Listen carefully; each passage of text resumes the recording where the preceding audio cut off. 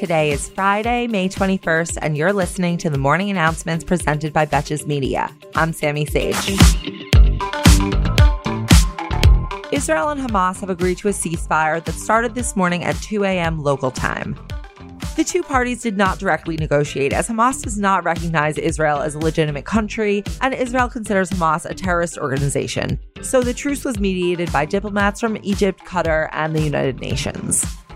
The Israeli military campaign has killed more than 230 people in Gaza and badly damaged the infrastructure, including the sewer system and the electrical grid. However, they claim that they were successful in destroying Hamas's underground tunnel structure, as well as killing a number of its leaders and fighters. Yesterday, Secretary of State Antony Blinken and Russia's Foreign Minister Sergei Lavrov met in Iceland. And no, they didn't take any Instagrams at the Blue Lagoon, but they did basically set the stage for a future possible meeting between President Biden and Vladimir Putin. But it's fair to say that Russia was in a pretty good mood, because this meeting came just as the United States announced it would not be levying sanctions on the Russian company Gazprom, which is responsible for building the controversial Nord Stream 2 gas pipeline between Russia and Germany.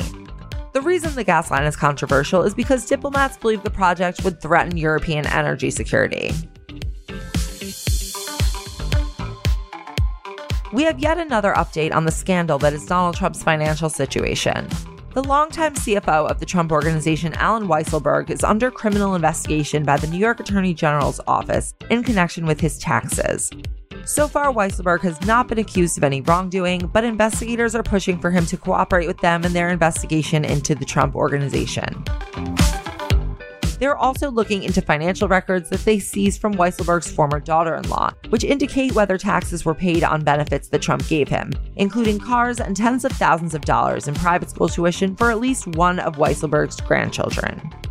Manhattan District Attorney Cy Vance's office is simultaneously examining Weisselberg's personal finances and benefits that were allegedly given to his son, Barry Weisselberg, who was also a Trump Organization employee.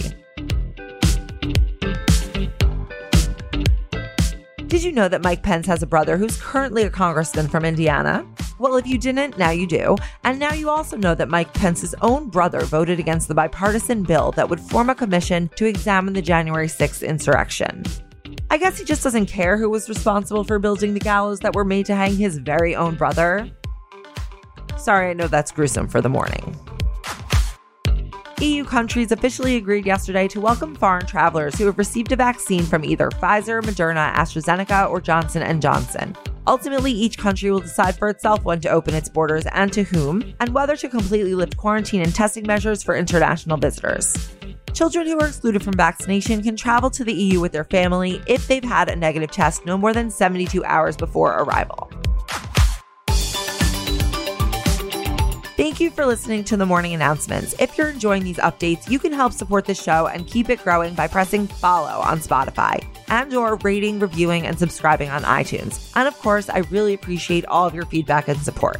For our episode of Afternoon Tea this week, I chatted with Marissa Kavis, writer, activist, and co-founder and editorial director of Crush 2020. You can find the Afternoon Tea on Fridays in the Betches Sup podcast feed. If you haven't heard what Afternoon Tea is about, I chat with some of the most interesting people in politics and media to talk about the things we care about most. So be sure to subscribe or follow wherever you listen, and stay tuned for a quick teaser from today's new episode. Until next week, I'm Sammy Sage, and now you know what the fuck is going on. I wanted to talk to you about the experience with the healthcare system. What happens when you have just an unexpected incident or condition, and how you navigated that. It was crazy. So I got the bill for my surgery and a follow-up procedure, and it was $475,000. And you wonder, how can you get to that much money? What were the costs? And so there was an itemized bill, and it was $30,000 for miscellaneous hospital supplies. I mean, they literally just make it up and jack up the price for the insurance company. The hospital does. It's really wild. And, they'll charge you for anything in a hospital. So your bill was evidence of that. Betches.